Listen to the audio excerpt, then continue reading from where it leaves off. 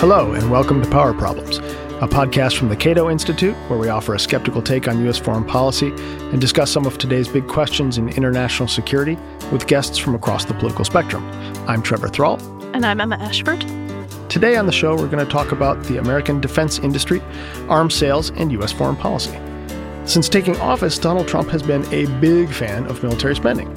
He's also been a big fan of arms sales throughout his presidency, tweaking the conventional arms trade policy to emphasize economic benefits and encouraging an all-of-government approach to making the sale. The administration has already notified Congress of about $200 billion worth of future arms sales, and there are billions more in the pipeline for sure. And on top of this, or maybe I should say undergirding all of this, Trump also sees himself as a protector, the savior even, of American industry. And it's absolutely the case, I think, that the defense industry is the main beneficiary of Trump's love of both military spending and foreign arms sales.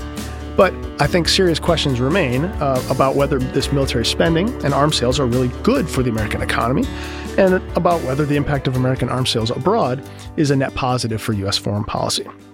So today we're lucky to be joined by Jonathan Kaverly, Associate Professor at the Naval War College and a research scientist in political science and security studies at MIT, to talk about these issues. John, thanks for joining us. It's great to be here. And if I could just start off by the quick disclaimer that the views are mine alone. They don't represent the United States Naval War College, Department of Defense, or United States government. Weasel words duly noted. I bet you get John. that a lot. Yep.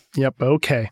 All right. With that having been said, let's forego our usual news bits because we're recording this as part of our series during the American Political Science Association meeting, so well ahead of when this is going to air. And so instead, we're going to sort of take a little excursion into forecasting geopolitical risk.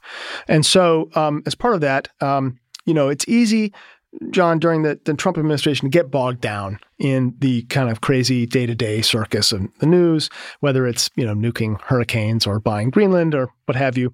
But what we want to ask you today, John, is where do you think the biggest geopolitical risk is coming from in the next couple of years? What should we be worried about, or maybe not so worried about, in the next few years?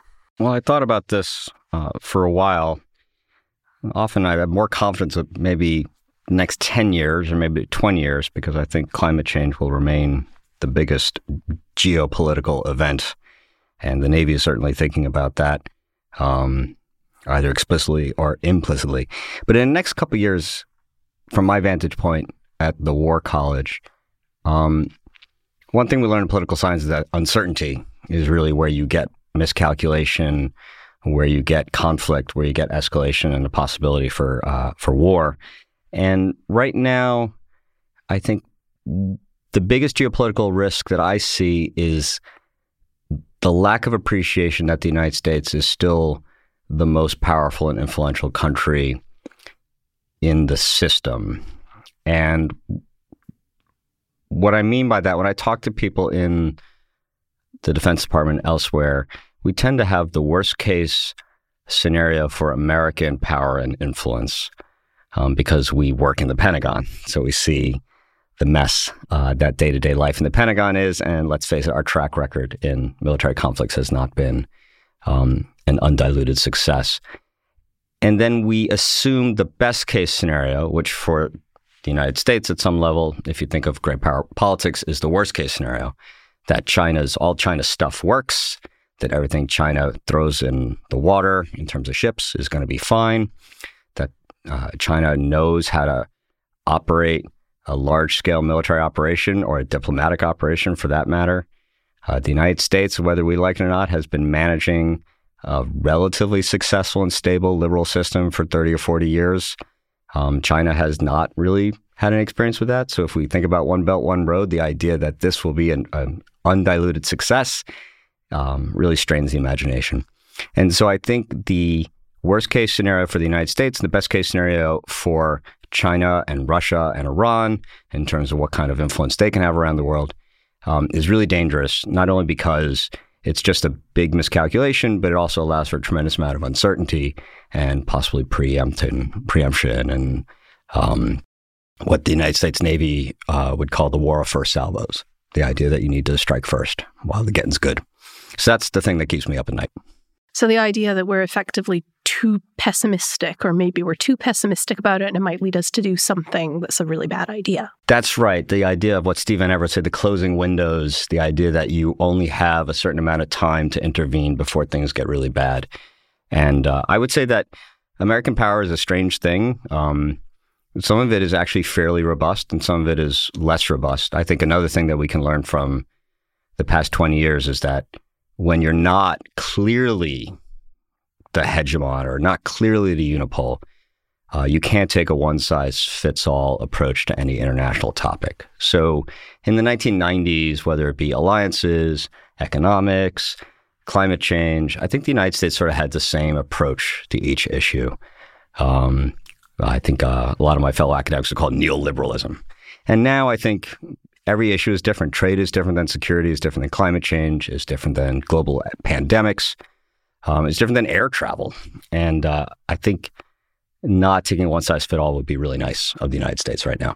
Yeah, that is such an interesting topic because I'm sort of reminded of Joseph Nye's three-dimensional chessboard and the many faces of power here. And I think it's interesting because it's hard for me to understand how any country, the U.S. or any other, could misunderstand the base level of power that is military power. Like you can quibble with American military outcomes at the margin, but I don't think anyone should be confused by the last 30 years about who's number one when it comes to beating people up. There's only one answer to that, and I don't think anyone is confused. I hope no one is confused.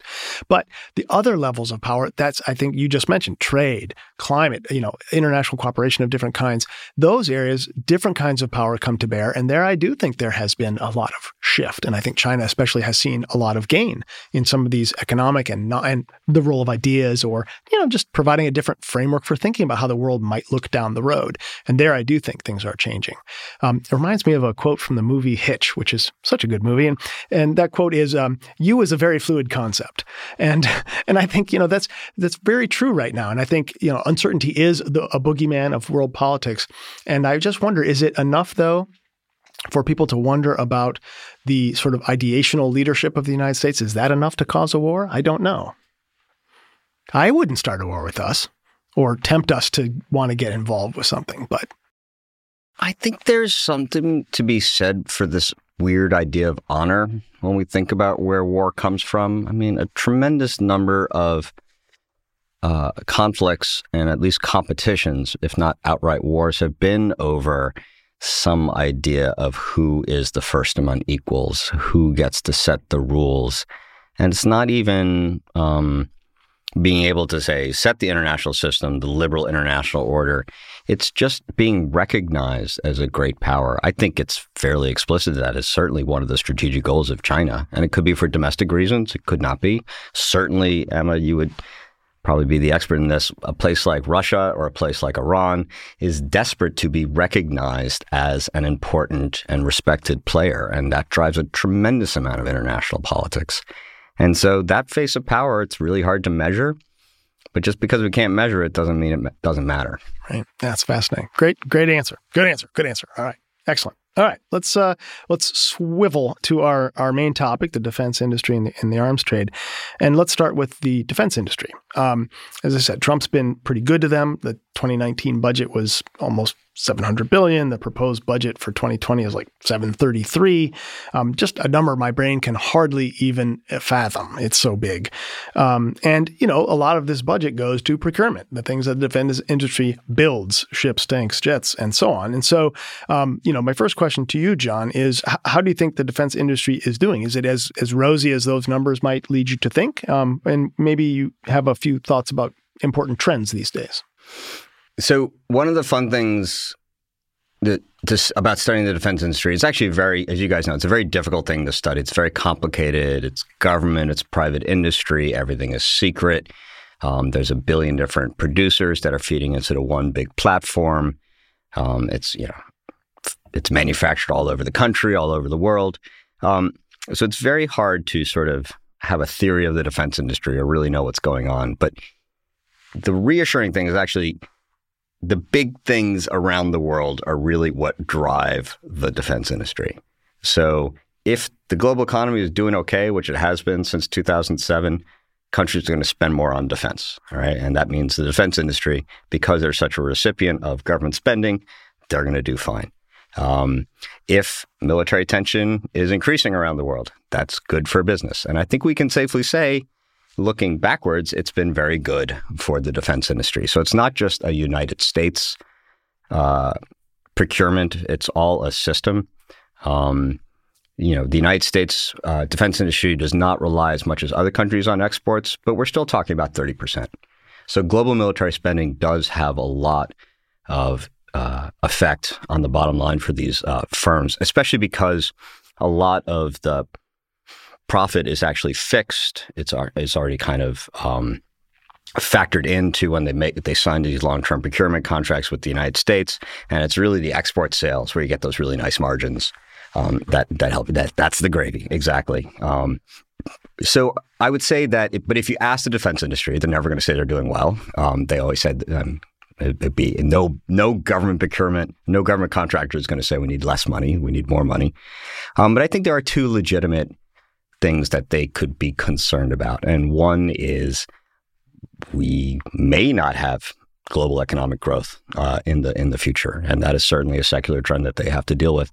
And then the more American-specific one is how we procure weapons in the United States. And coming from the Navy, which has to build these 30-year projects that are very capital-intensive and have to be planned long in advance, and you have to start training certain welders before the other ones retire. Because of this fairly erratic nature of procurement and legislation and congressional executive relations, I think the United States defense industry does sometimes have a hard time figuring out what the customer wants in the long term, and that does make their lives much harder. But overall, I think the defense industry is not suffering. So we're talking about this from the perspective of the defense industry, right? Yeah. And I'm glad Lockheed's doing well, right? Whatever. But is that the case for the U.S. economy? So Trump has made this argument that if these companies do well, it's good for the U.S. economy.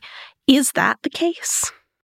Well, I think in general, it's a fairly safe first-order approximation that if the United States economy is growing, so is the defense budget. I think in general, if you look at most countries, China is a great example. If you look at most countries, actually, economic growth is a pretty good predictor of how much you're going to spend on defense the next year, because it's really just a percentage of your economy plus or minus a little bit. So I think in that sense, it's more of a lagging indicator of what's going on in the economy rather than a way that you can goose the economy. There's an idea of military Keynesianism. When you do have a recession, then you start spending money on defense. And that, that's more the government spending philosophy. And depending on which party is in power, they have a different preference for what flavor of money they're going to drop from the helicopter onto the public. I don't have much of... I don't really know. I don't think there's much great data on whether it actually helps goose the economy the way Keynes says it's supposed to.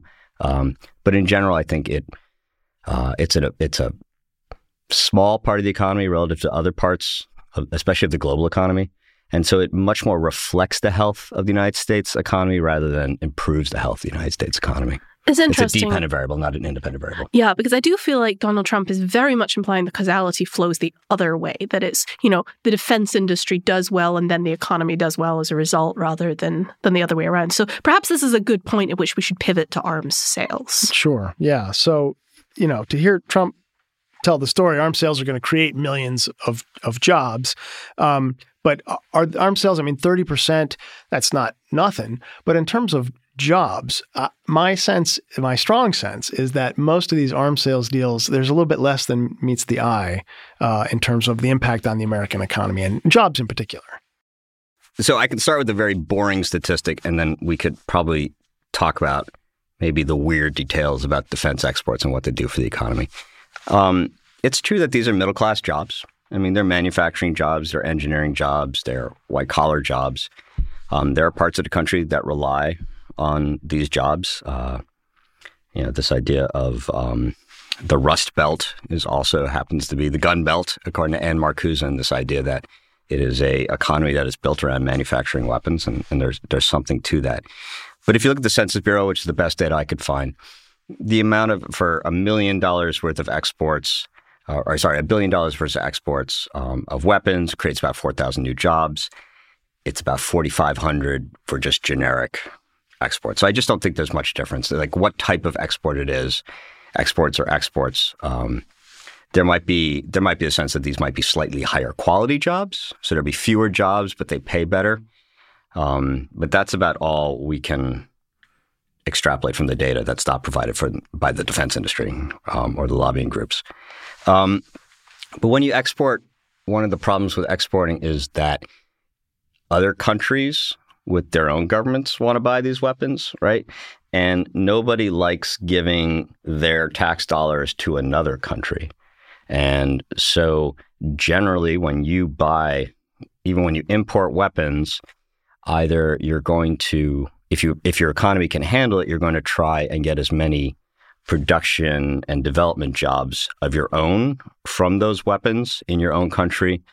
Or if you can't support that, if you don't have the human capital or the industrial base to do that, then you'll figure out by getting some kickbacks, we call them offsets, that will actually buy potatoes and give jobs for farmers or that kind of thing. So in general, the multiplier effect for the defense industry, because it's a government-to-government deal, or even if it's an American firm to a government deal, at the end of the day, your client government works like any other government and wants to create jobs at their place, not at your country. And so I suspect the multiplier for defense is much smaller. Yeah, it's unfortunately not particularly free market economics here. We have not just one government involved kind of screwing up the economics of defense because it's the only buyer and it's a weird market on this end, but you have another government doing exactly the same sort of thing on their end. And to me, it's a recipe for a certain amount of inefficiency that you're never going to avoid in this business. There's no way around it. Yeah, and again, at some level, depending on what your kind of economic philosophy is, maybe that's offensive. But at the end of the day, these are governments looking out for their own people more than anything else, right? And so we should not be surprised. This is a rational thing for a government to do. Absolutely. No, absolutely. All right. So, beyond the economic aspect, I would say, me personally, that the foreign policy aspects are more important, or at least to me, more interesting, of arms sales. And a lot of folks, of course, have been engaged in this town on the question of whether the United States should continue selling weapons to Saudi Arabia because of the war in Yemen. But there are actually many other interesting cases out there that I want to give a little bit more light to. So let's talk about a few of these if we can. The first one I want to talk about is Taiwan. The Trump administration recently approved the sale of 66 F-16s to Taiwan for roughly $8 billion. And in my notes here, it says to me that China had a cow. So let's talk about this. What did this do for Taiwan? What does it do for the U.S.? China, why are they so mad? Taiwan's been a problem for a long time. What's new? So I think one of the things that both the pro-arms export people and the anti-arms export people really need to accept is that actually these things are not terribly important since they don't have much of an independent effect. You sell weapons to a country because they're your ally. It's very rarely that you make a country your ally because you sell them weapons. This is the currency of international politics. And so the idea that arms exports have much of an independent effect. At the margins, it sure matters. In international politics, margins matter a great deal. What's going on in Taiwan, and I expect we'll talk about Turkey and India. It matters, but you really have to get at the base. This is international politics. And the United States has a very clear policy towards Taiwan, which is sell them defensive weapons, enough to ostensibly make them a little more secure, or even the balance between China and Taiwan. I'm skeptical that we are at a point where Taiwan can really do that, certainly not with F-16s, but not upset China. And again, this is sort of business as usual. Every few years, Taiwan has to restock its inventory, has to try and make nice with the Americans so we can pull their chestnuts out of the fire in case of a problem. But in general, I think this is a fairly clear kabuki dance that there is the status quo is still there. At the end of the day, $8 billion, not that much money. when it comes to the defense industry. 66 F-16s are not going to get you very far. I would rather sell them defensive weapons like, anti-ship missiles and things like that. But Taiwan, oddly enough, is not interested in buying those. They're much more interested in buying tanks. They're much more interested in buying. And that's another thing we could talk about. So in general, it's what, the fancy word is epiphenomenal, right? The idea is like, it's reflective of the politics. So, you've done great research where you show that we ship so much security systems and weapons to failed states. But one of the reasons why we ship them to failed states is we help make them fail in the first place, right? It's a symptom of foreign policy rather than a cause. Yeah, so I think that I want to pick up on the bit where you said sort of we don't make allies by selling them weapons. We sell weapons to our allies, because I think one of the more interesting debates on arms sales that has been going on recently in this town particularly is the idea of we are worried that if we stop selling arms to other countries, they'll go elsewhere, or even on some of the more marginal cases like with Turkey or with India, that they're actually already looking at other suppliers. So in both cases, it's the Russians selling them S-14 anti-missile systems. And we are saying, well, if you do that, we won't sell you something else. So that seems like even among allies, other countries are shopping around. There are some fairly prominent cases of that, but they're prominent because they're so unusual. One of the weird things about American weapons, right, for all this idea that Turkey might be going away, that India is starting to buy Russian, and the United States market share continues to rise, right? It's 36%. About 5 years ago, it was 30%, right, of the global market, according to Stockholm International Peace Research Institute. So the reason why we fixate on these is because these are these very prominent changes. One of the best predictors of what weapon you're going to buy is what weapon you bought the last generation of fighter plane, right? And so, again, the margins matter. They're good signals, right? Sometimes countries radically do things differently. So Indonesia totally changed its inventory after it got tremendous pressure from the United States over its human rights violations. And now it has a portfolio where it chooses not to rely on any country for a lot of its weapons. Its portfolio of people it buys weapons from is extraordinary. And they can't afford a military because it's actually very expensive to do that, right?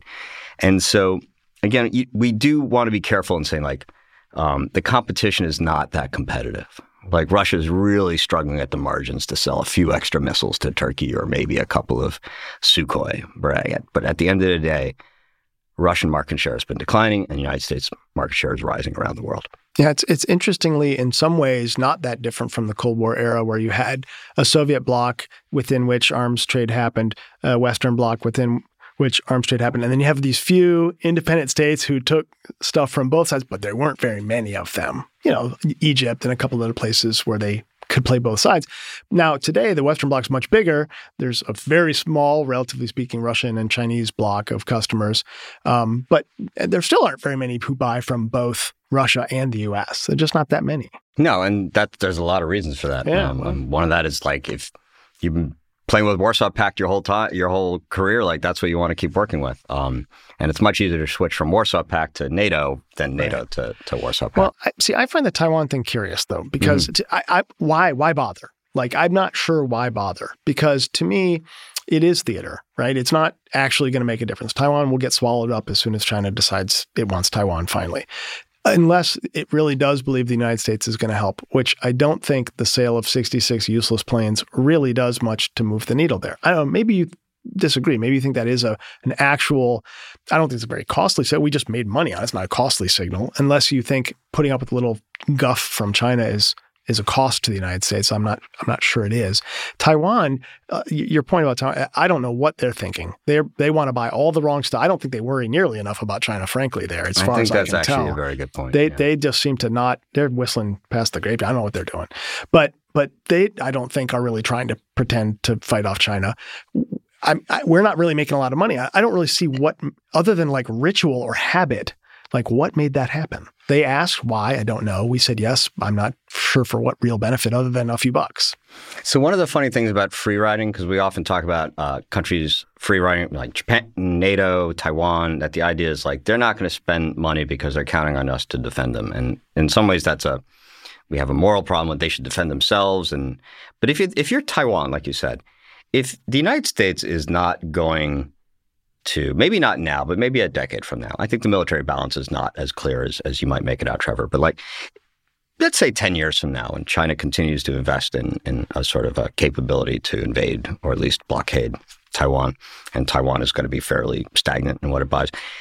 If the United States is not bailing you out, there's no point in defending yourself, right? So the choice is U.S. bailing you out or not building. It's not rational to build a military at all if your chestnuts aren't getting pulled out of the fire. So in that sense, it's sort of free riding, but in a sense, like Taiwan doesn't have much of a incentive, because if they're not going to get helped, then they're just going to give in. It's a lot like NATO, frankly. It's kind of like that. So in that sense, what you're doing is you're trying to do this theater. You're performing. Like the United States is sending a signal that it might defend Taiwan, create some uncertainty. It's much more of a signaling mechanism. I don't think it changes the military balance. It's a warm cup of tea for Taiwan's nerves, that they feel better if they're selling us, if we're selling them things that theoretically mean we want to help them. Yeah. I think there's a genuine belief in the United States government that this actually has an impact on Chinese calculations. Whether it does or not, I don't know, but it's certainly there is a belief in that. And as a good Bayesian, it doesn't hurt, right? It doesn't hurt. Yeah. And right. For $8 billion, you might, you make money off the deal too. So how bad can it be? It's all good. All right. So Emma, you raised the question of people buying from us and others. And I think let's go there next. And let's talk about Turkey, India, and the S-400 problem. And, Turkey has started taking delivery of the S-400. Congress passed legislation that says you're out of the F-35 program, despite having been an early investor, I guess, whatever you call it, co-founder, in from the beginning, partner. Yep. Industrial partner with that program over many years. And supposedly, buying more than 100, I think, F-35s, Turkey, if I'm not mistaken. I can't remember the exact number. Yeah. About 100. And now India is about to start buying the S-400, perhaps two. Obviously, they're not a NATO ally, so maybe it's a little less concerning. But given that the United States has tried recently to build up military and other ties with India, that you got to figure that's a problem too. So what do you make of this? So there's two separate problems. And so there's the proximate Turkey-specific problem that I will acknowledge and then kind of dismiss. And then there's the one that actually unites India and Turkey. So the problem is the S-35, the S-400 and the F-35 in the same sovereign defense network. And the idea that the S-400 has intelligence capability that can be collected by our adversaries like Russia. Everyone I've talked to in the Defense Department swears up and down that this is a thing. So who am I to disagree with that? But it's also kind of excuse for a larger American policy that's enshrined in this CAATSA legislation that if you buy Russian weapons, we're going to sanction you. Right? We are actively using coercive financial tools to stop countries from buying Russian weapons. It's more of a military containment or a capability containment. And the bottom line is India is just more important than Turkey, right? We want India to have a much more successful military than it has now. And it's just not going to get there buying American weapons for the next generation. And so it's a very rational idea. Some countries are more important than others. Turkey is a NATO ally, but India is the one that's going to balance against China, right? And so it should not shock anyone that India gets different treatment. I mean, what's interesting is actually India and Russia have had to take fairly costly steps to figure out how they can actually swap rupees for rubles outside of the American financial system. So even India is feeling the pressure. But in general, the United States, I think, has made it clear that if you have to buy, we'd much rather you buy weapons than not buy any weapons. And they're going to be Russian weapons. Right. So exactly how do you use an S-400 if you're Russia to gain? Is this like having your iPhone they can track? What's wrong with having it's not like, what are you really going to learn from that, do you figure? Well, so it depends. Technological sidetrack here, guys. Yeah, I need to know the answer to this question. It's a really interesting question. So I read a lot of people on this. One person I really enjoy reading is Michael Kaufman, who does a lot of work on Russia. He's quite skeptical that this is actually something you can collect intelligence on. The bottom line is the S-400 can use its various radars and its various databases to collect various aspects of the signature of the F-35, because the F-35 is going to be operated, because it's operated by the same military, it's going to be operated in close proximity in a predictable way, so you know exactly where it is at the time. So, and all this data gets stored somewhere. And there's some zero-day exploit that they believe the Russians have implemented that means that they can just go grab that information from India or Turkey or wherever, whenever they want. No, I think historically the United States, with good reason, even countries that are our allies like South Korea, does not believe that they have the capability of keeping this information to themselves, either through lack of the ability to do counterintelligence or the fact that maybe someone might give it to them. Japan is really excited to join Five Eyes, which is this Anglosphere intelligence sharing network. And a lot of the justification, if you ask people, is that Japan does not have the cybersecurity or the InfoSec capability, whether that's right or wrong, I don't know, to actually take care of this information. For modern weapons, information is power, right? And if we're really freaking out about China stealing F-35 blueprints, we should be worried about this as well. Horse might have left the barn already on this, in other words, but that's okay. We can try to keep the F-35 secret.